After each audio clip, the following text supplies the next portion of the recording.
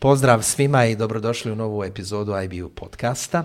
U izboru Sportskog saveza u Bosni i Hercegovini održan je 79. izbor najuspješnijih sportista i sportskih ekipa Bosne i Hercegovine u 2023. godini.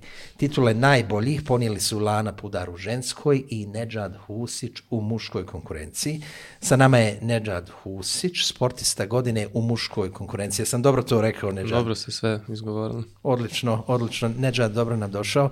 Nismo se vidjeli od prethodnog podcasta, u međuvremenu dosta se toga desilo. Donosiš nam radosnu vijest.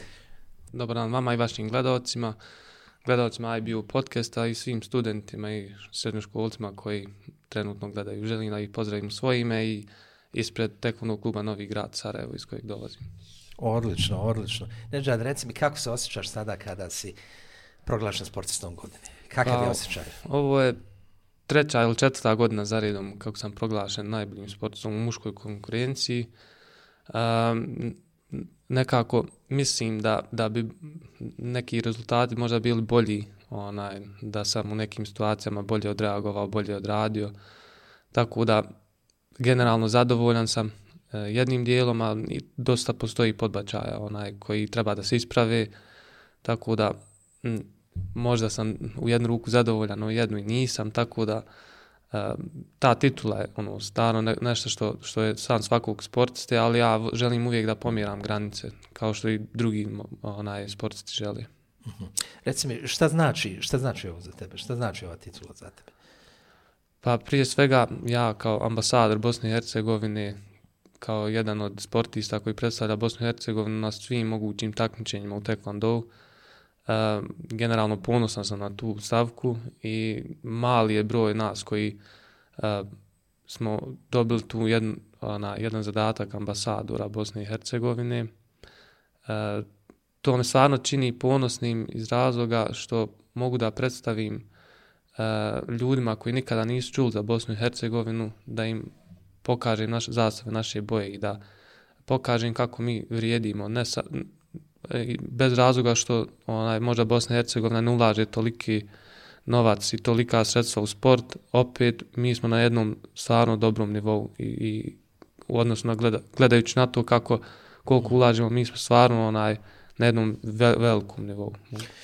Reci mi, kad odeš na neka takmičenja i slično, jesi dobivao ili bilo pitanja gdje se nalazi Bosna i Hercegovina? Svakako, zadnji put kad sam bio u Kini, ljudi nisu mogli da nađu, znači na karti, ne znaju, nije im jasno odakle smo mi došli. Desi se dosta puta da stvarno ljudi ne znaju, ali veći je broj da znaju, zato što poznaju po džeki, po mnogim fudbalerima, po košarkašima, jer oni stvarno imaju dosta tu popularnost na društvenim mrežama, tako da imaju priliku da upoznaju.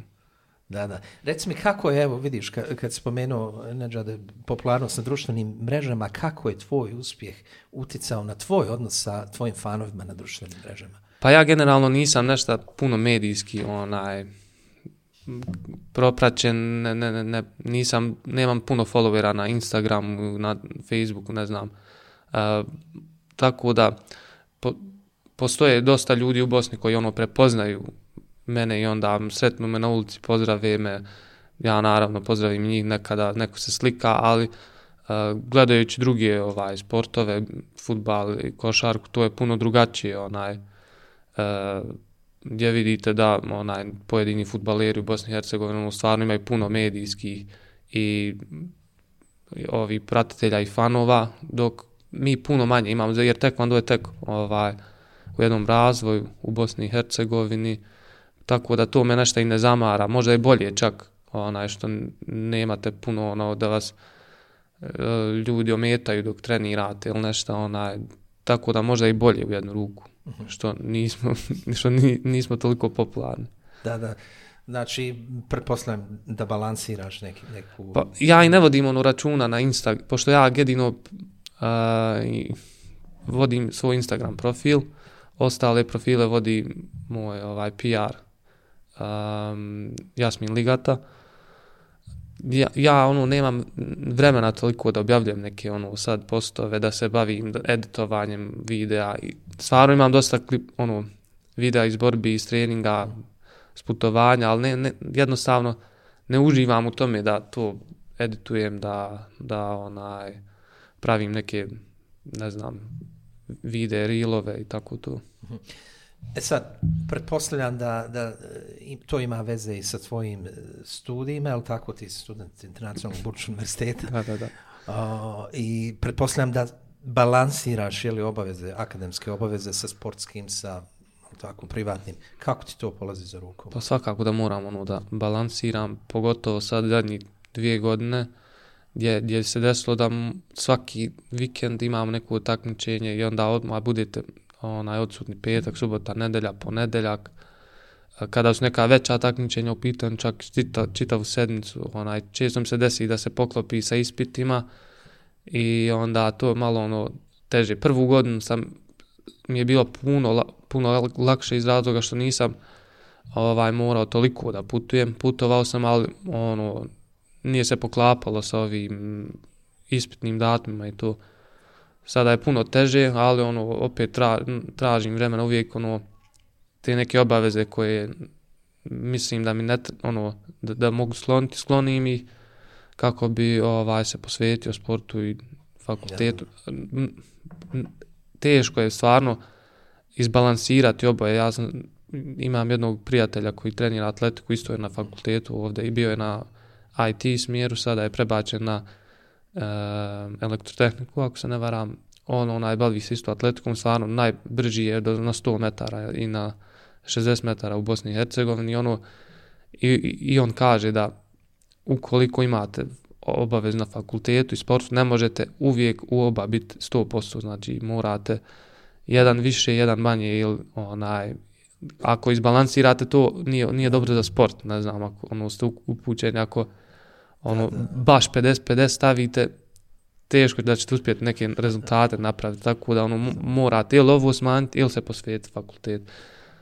On ima taj plan da završi fakultet pa onda tek krene, ali ja mislim da je za mene to kasno, jer atletika je drugačija, atletikom se možete baviti vi, ne znam, sa 35, 30, zavisi zapravo koja disciplina, ako ste bacač kugli možete do 40, 45, ali što se mog sporta tiče, 30 godina je hajmo da kažem, neka zadnja granica i neću da izgubim sad najbolje te godine.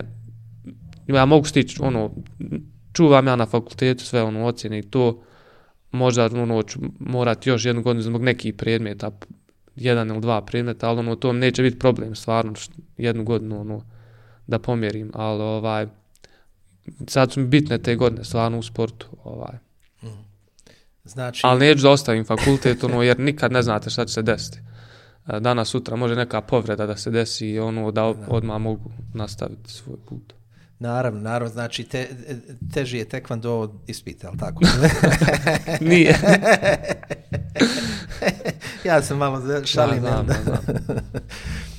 Ali nisu ni ispiti tako. Ma dobro.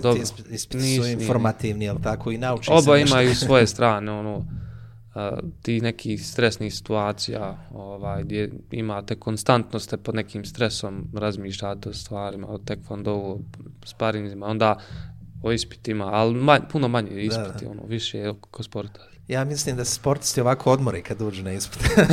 Da. Nemate toliko stresa. Da. Nedžad, reci mi ovo, kako je tvoje stečeno znanje na univerzitetu, na IBU, kako ti je to pomoglo, kako ti to na izvestan način podržava, ohrabruje u tvojim drugim obavezama, sportskim, terenu i tako dalje? Pa ja sam već imao neke planove, čak i srednju školu da ovdje upišem, internat na Burču, no zbog nekih razloga, baš zbog treninga, izabrao sam 5. ovu Dobrinsku gimnaziju, kako bi bio tu, blizu kluba, blizu mi je kuće i onda da ne bi gubio vrijeme na prijevoz, na dolazak, odlazak, a možda mi ne bi toliko ne bi igralo toliko ulogu. Jer tad sam vidio baš taj malo zapadniji sistem, ako mogu da kažem, sa kao zapadni školski sistem gdje vidite, provodite dosta vremena u školi, ne morate nositi knjige, imate online nastave i tako to što nema u dosta srednjih škola, to u Bosni i Hercegovini i onda odlučio sam se na IBU poslije svoje srednje škole. To je bilo sigurno da ću pisati ovdje baš iz tih razloga. Da. Ja se sjećam dobro kad smo jednom prilikom razgovarali.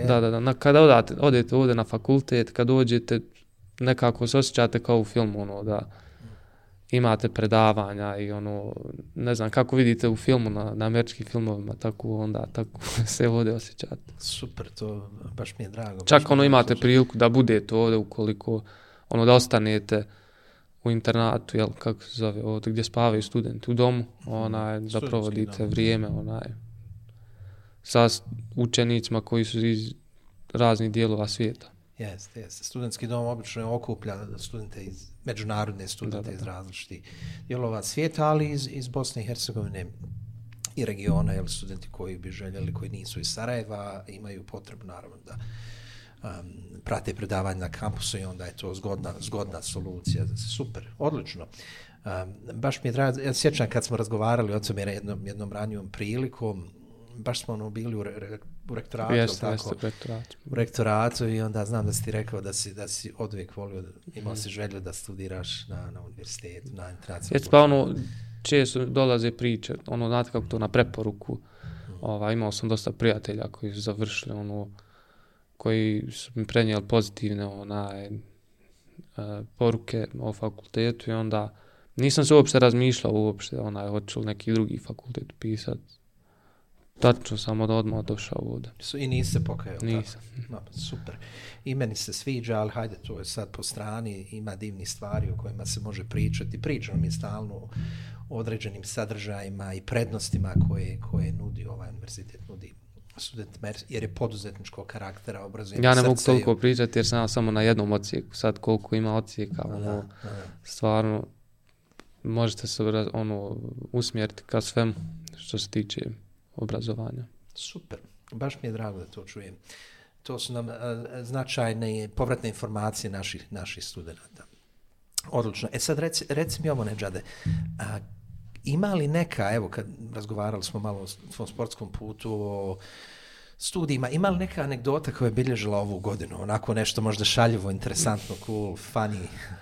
Pa baš sam razmišljao nešto, ono što mene čini sretnim je to kada putujem, a mi dosta u sportu, u tekvandou posebno, kada dođete na jedan nivo napredniji, onda imate toliko mogućnost da obiđete svijeta, da to nije nekome kada pričate, to obično ljudi ne vjeruju, jer većina ljudi u Bosni i Hercegovini su otišli možda u samo države regiona, dok mi kao sportisti, kao tekvandoisti stvarno puno obiđemo svijeta i evo, ove godine sam imao priliku, to je prošle godine, krajem godine u decembru sam imao priliku da posjetim Republiku Kinu. Ja sam ljubitelj azijskih država, imao sam priliku da budem u Koreji, u Japanu, i stvarno volim njihovu kulturu i imao sam priliku da posjetim Kinu. Malo je to doba godine nije baš kao iz filmova, nije toliko zelenila bila, ali je stvarno upoznao sam jednu kulturu koju mislio sam da ja sam imao viziju prema Kini da je to nekako u odnosu na ove azijske druge države, Japan i Koreju i druge, mislio sam da je Kina malo prljavija što se tiče toga, što se tiče ulica, pa po filmovima vidite da je to nečisto malo, ali stvarno kada sam otišao tamo, to je jedan drugi svijet, znači ljudi su toliko kulturni, toliko imaju stvari na sve na svom mjestu, znači ne postoji ni jedna stvar, ništa da nema razloga što nije tako. I evo jedna baš priča iz Kine, mi imali smo problem, to jest nismo imali problem, kada smo došli tamo, oni su kao organizacija vratili nama neki dio novca zbog soba, kao cijene hotela gdje su bila, oni su nam vratili jedan dio novca i dobili smo to u dolarima i sad htjeli smo da to zamijenimo, te pare i da nešto kupimo tu kao poklon i pa ako bio je petak, možda 3 nešto, mi smo došli sad u banku da zamijenimo, govori oni ne rade banke, dođite sutra pošto je 3 sata, mi smo 3:20 ovako došli. Ništa, mi sutra dođemo, ne rade banke vikendom. I pitali smo koga god, nije niko imao tu da zamijenimo, jer mi napuštamo već utorak, sad moramo ići. I ništa, mi čekamo, ajde, vikend prođe u ponedeljak, opet u tu istu banku, ovako oko 9 sati, ne mijenjaju oni ti pare, ne možemo zamijeniti dolar. Kaže, idite u drugu banku, mi u drugu, ne može ni ovdje, idite u neku tamo Central Bank of China. Tamo dođemo, znači, ljudi su prvi put vidjeli, ja mislim, bosanski pasoš. Ja sam ubijeđen da su oni prvi put tu vidjeli naš pasoš, da smo mi prvi ljudi iz Bosne koji su u toj banci zamijenili dolare. Taj proces je trajao možda neki sat i po, dok su oni dešifrovali, dok su skontali odakle smo mi, pa i mi pokazujemo, pa nije im jasno, znači pasoš, kakav je ovo pasoš, pa su on čitavu su banku digli, a ne prazna banka, samo mi. Tu u čitavoj banci, jedino ja i moj trener došli da zamijenimo pare. Jedva, nakon sat i po nekih procedura. Da, uglavnom uspjeli se zamijeniti. Uspjeli smo zamijeniti, ali bolje da nismo, bolje da smo ponijeli pare sa sobom. Vjerovatno, da, to su određene procedure, interne procedure. Jer ne zanima ih taj dolar američki, on stvarno za sebe, nekako, jer nećete vi vidjeti toliko turista, samo su ti starosjedioci tu, mislim Kinezi. I što se tiče hrane, dosta ljudi bi reklo, kako ću jesti kinesku hranu, ali kad odete tamo, kad probate njihovu, baš oni kad prave, to je može se jest, postoje jela koji su ukusni. Ja sam čak neke recepte i zapamtio, pa sam kući pravio ali kad ovdje jedete u drugim državama kinesku hranu, stvarno nije nešto što bi volili pojesti, ali kad odete tamo, drugačije i puno se zdravije hrane nego mi, puno. Da. Nemaju uopće fast food restorana i tako to. Koja ti je omiljena hrana u Kini? Pa mi smo jeli hot pot, ne znam, ako znate šta je kao kuhanje. Ovako dobijete lonac, i sad izrezano vam je meso na tanke dijelovi, sad ubacujete unutra i brzo se skuha, baš brzo sami kuhate i jedete uz rižu, puno povrća, puno gljiva. Evo ti Nedžade, par brzinskih pitanja, brza pitanja i brzi odgovor. Riže ili hljeb? Riža. Jutarnji ili večernji trening? Veći. Plivanje ili trčanje? Trčanje. Omiljena muzika za motivaciju?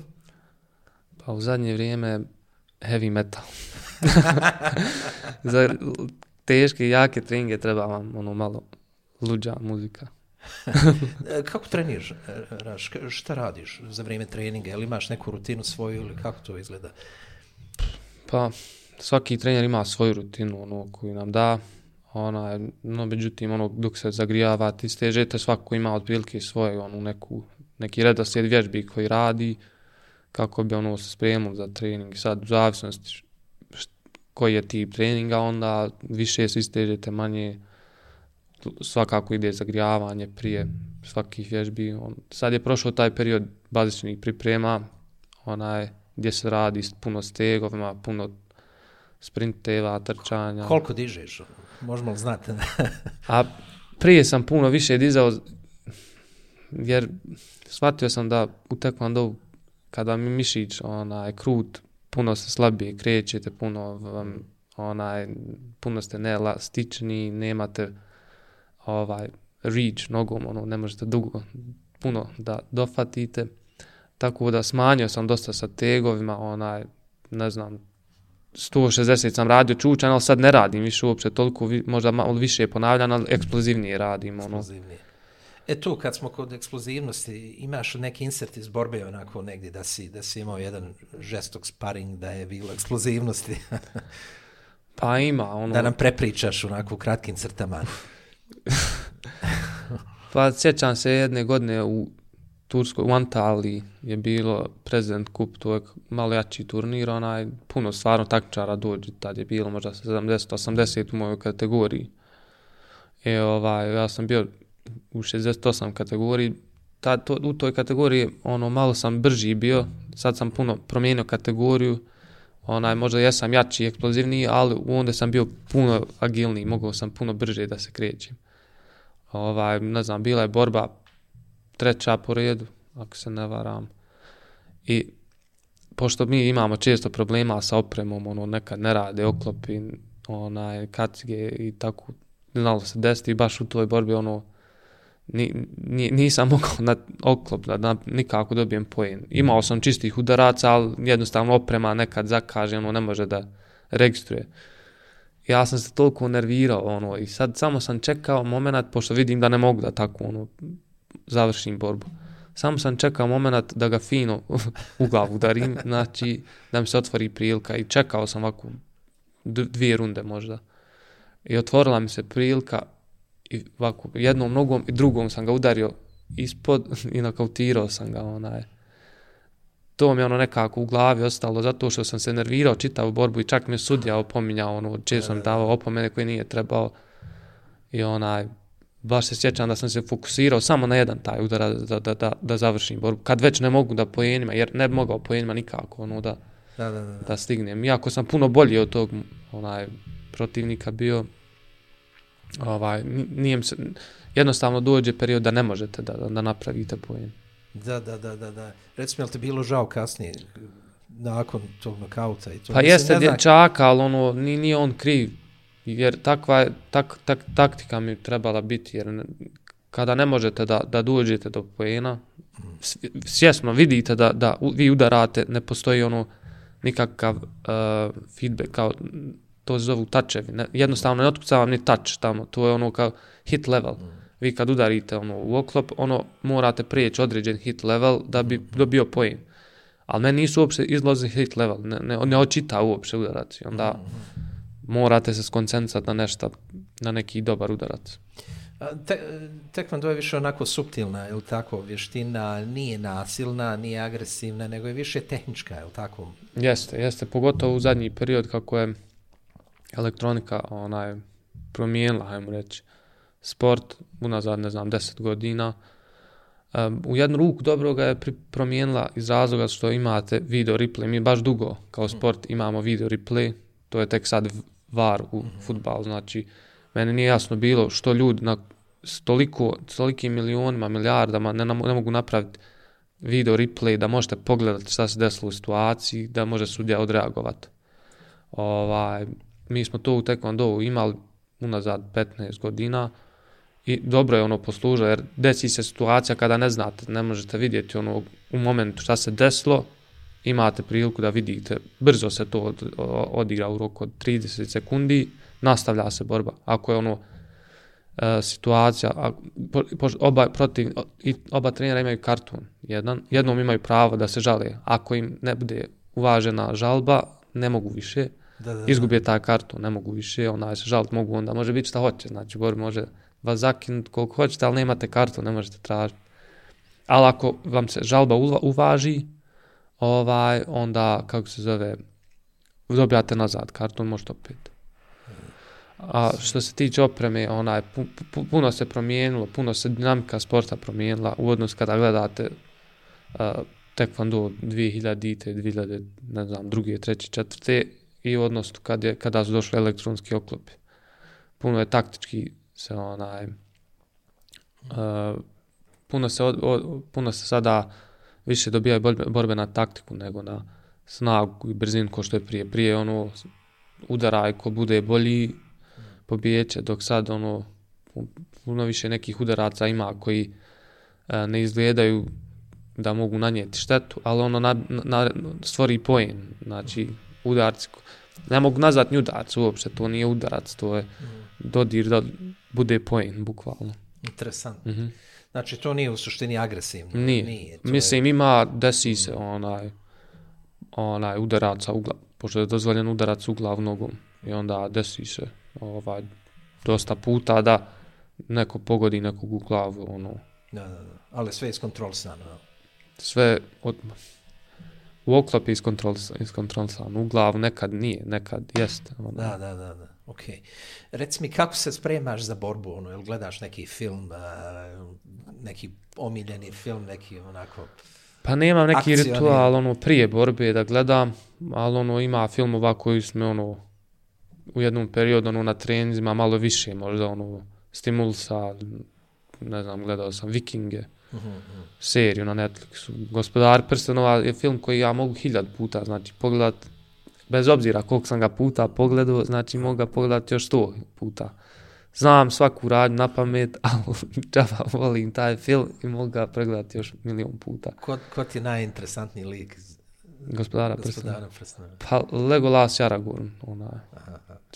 Legolas je kod dječak mi je puno... Ja, kod dječak mi je luk i strijela, vilenjak taj bio najdraži, ali vremenom Aragorn je puno kako da kažem, ispunjeniji lik.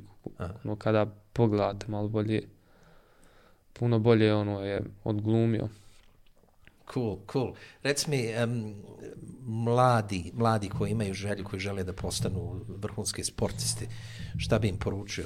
Našli neki savjet za njih, kako to sve izvesti? Pa, generalno mladima, ja bi se ovako glasio koji nisu, ne samo u sportu, nego općenito kada nešto radi, bilo to da sviraju gitaru, da se bave sportom, da uče o nauci, o muzici, o bilo čem, da probaju da daju svoj maksimum. Onda kada vide da je to nešto što bi volili da radi, da se bave tim, da daju sve od sebe kako bi uspjeli, jer vrlo lako se to isplati na kraju, jer postoji jedan period gdje vi morate dati sve od sebe, gdje nekad taj period ne vidite rezultate, ali vremenom to će se sve naplatiti kada dođe to na svoje. Kad radiš ovako, kad pričaš sa vršnjacima i slično, koje ti najčešće pitanje postavljeno? Šta ti postavljaju? Koje pitanje? Vezano za sport? Ovako. Pa generalno, onako, šta te pitaju? Pa pitaju me kako si ti ostao u sportu, u tekvandu, kako si zadržao svoju motivaciju.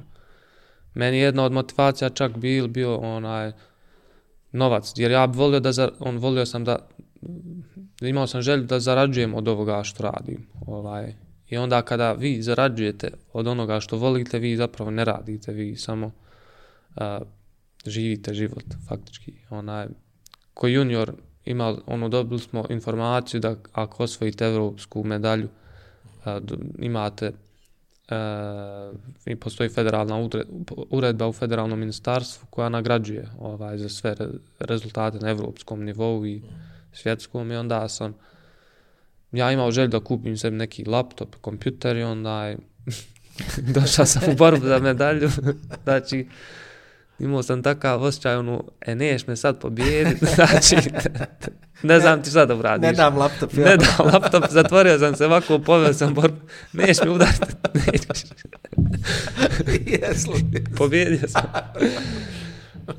Jest da malo ta uredba, postoji 2 zasjedanja svake godine, i onda imate periode samo, ne znam, ovako polovinom godine i na kraju godine kada se taj novac isplaćuje i malo duže čekaš, ali znaš da taj novac ćeš dobiti, neće nestati.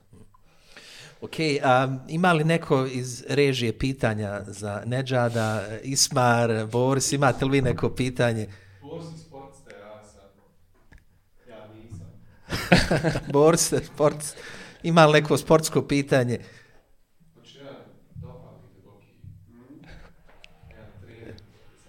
Nema, pita, zbunio sam. Dobro. Pitanje vezano za fizički dio, zapravo za pripreme same, kad su kardio pripreme, kada su treningi. Koliko je to intenzivno, obzirom da si malo pomenuo da imaš kolegu koji trenira atletiku. U komparaciji s tim, koliko je intenzitet, koliko napuće, sve to? Mogu da kažem da je naše dosta teže. Puno teže, jer treniram dole atletiku, stvarno u atletskom klubu Novi Grad. Zato što mi imamo, nama borba traje 6 minuta. Imate svaka runda traje 2 minute. I sad, kada mi se spremamo na treninzima, mi radimo, recimo radiš sprint, maksimalno, odmor ti je dok se ne vratiš. I opet, maksimalno dok se ne vratiš. Uglavnom radiš na taj ritam da, kako se to kaže, u intervalima. Znači, non stop radiš. Nema da se vrati puls na normalno, koliko je, ne znam, normalan puls 60-50 otkucaja i onda opet da radiš maksimalno. Ne. Mi radimo, znači, 2 minute konstantno, znači, puls ode na 170-180 otkucaja i onda ti se vratiš, imaš pauzu 20 sekundi, ono se vrati malo puls, opet radiš. Dok u atletici, ja kad radim sprinteve maksimale, odradiš maksimalno sprint, onda 2 minute ti je pauze, ne znam, pa opet, vrati se puls skroz, pa onda opet, ali to je za atletiku, ok, najbolja stvar za napredovanje je upravo to, da iskoristiš svoju maksimalu i onda moraš tijelo vratiti na opet fabričke postavke, da opet možeš isto maksimalno istrčati. Ali nama to ne treba, nama treba konstantno da si pod naporom. Vi mene prepadate ovdje s ovim pulsom od 170 srčani. Ja sam bubnuo to 180, ne znam. A znam, šalim se da neko srčani. Ne pratim stvarno te otkucaje srca, dosta ljudi prati to. Ali ritam, ja znam bokserske sprinteve kad radiš, to je nešto najgore na svijetu. Kad nisam povratio na tim treninzima, 20 metara imaš sprint i sad krećeš ovako, trener stoji i non stop se miče i sad otrčiš do njega, vratiš se nazad, on se malo pomjeri, opet on otrči nazad, vratiš se i sve tako jedno 10 puta u 20 metara. I sad ne znaš jel ti gore kad ideš prema tamo, ili kad se vraćaš, hoćeš da povrati, znači noge ti otrnu, znači ne možeš ti sad, puls. Da ti je Mike Tyson trener, bokser, koji bi trening radio s njim? Pa ne znam, ja volim boks. To je mislim sport koji bi se volio baviti, da se ne bavim tekvondom. Pa ne znam, volio bi da mi čuva one pads, da udaram, da me nauči fino baš kako se udara. Ostalo ne bi volio. Poruka za srednjoškolce i studente. Upišite IBU. Nismo, znači, nismo platili. Ovo nije plaćeno. Pa ne znam. Volio bi da svi studenti, srednjoškolci, uporedo sa fakultetom, nekom se fizičkom aktivnosti bave barem 3 puta sedmično. Jer i ako zapostavite fizičku aktivnost, stvarno možete imati problema u budućnosti, kada ostarite, jer nisu vam razvijeni ti kardiovaskularni, nije vam razvijen taj sistem. Nemate dovoljno jako pumpanje krvi u tijelo. Jer dosta znam ljudi koji nisu nikako se bavili sportom i onda su poslije imali baš problema. I onda je to teško riješiti stvarno, morate piti tablete, morate razne lijekove da pijete, što nije okej. Postoji taj jedan prirodni put koji može vam pomoći. Znači, poruka idite prirodnim putem. Da. Naravno, učite to, nemojte zapostavljati. Balans. Ali dobro, to nije nešto što će vam oduzeti vrijeme, sat vremena, 3 sata u sedmici, ništa. A postićete puno, stvarno. Nedžade, hvala ti na izdvojenom vremenu, predstavljalo nam je zadovoljstvo, divne si nam stvari ispričao, cool anegdote, baš smo se svi nasmijali, uživali smo u ovom razgovoru, u ovom podcastu. Naravno, želimo da se vidimo i naredni put, kad se nešto interesantno desi na svjetskoj sceni, javi nam, pa ćemo opet sjesti, malo porazgovarati, da nas informišeš, da nam objasniš, i da nas da ispričaš te anegdote koje si doživio negdje vani, u Aziji ili gdje ćeš već biti u narednom periodu. Hvala vama stvarno na pozivu, hvala još jednom gledalcima IBU-a koji su gledali ovaj podcast.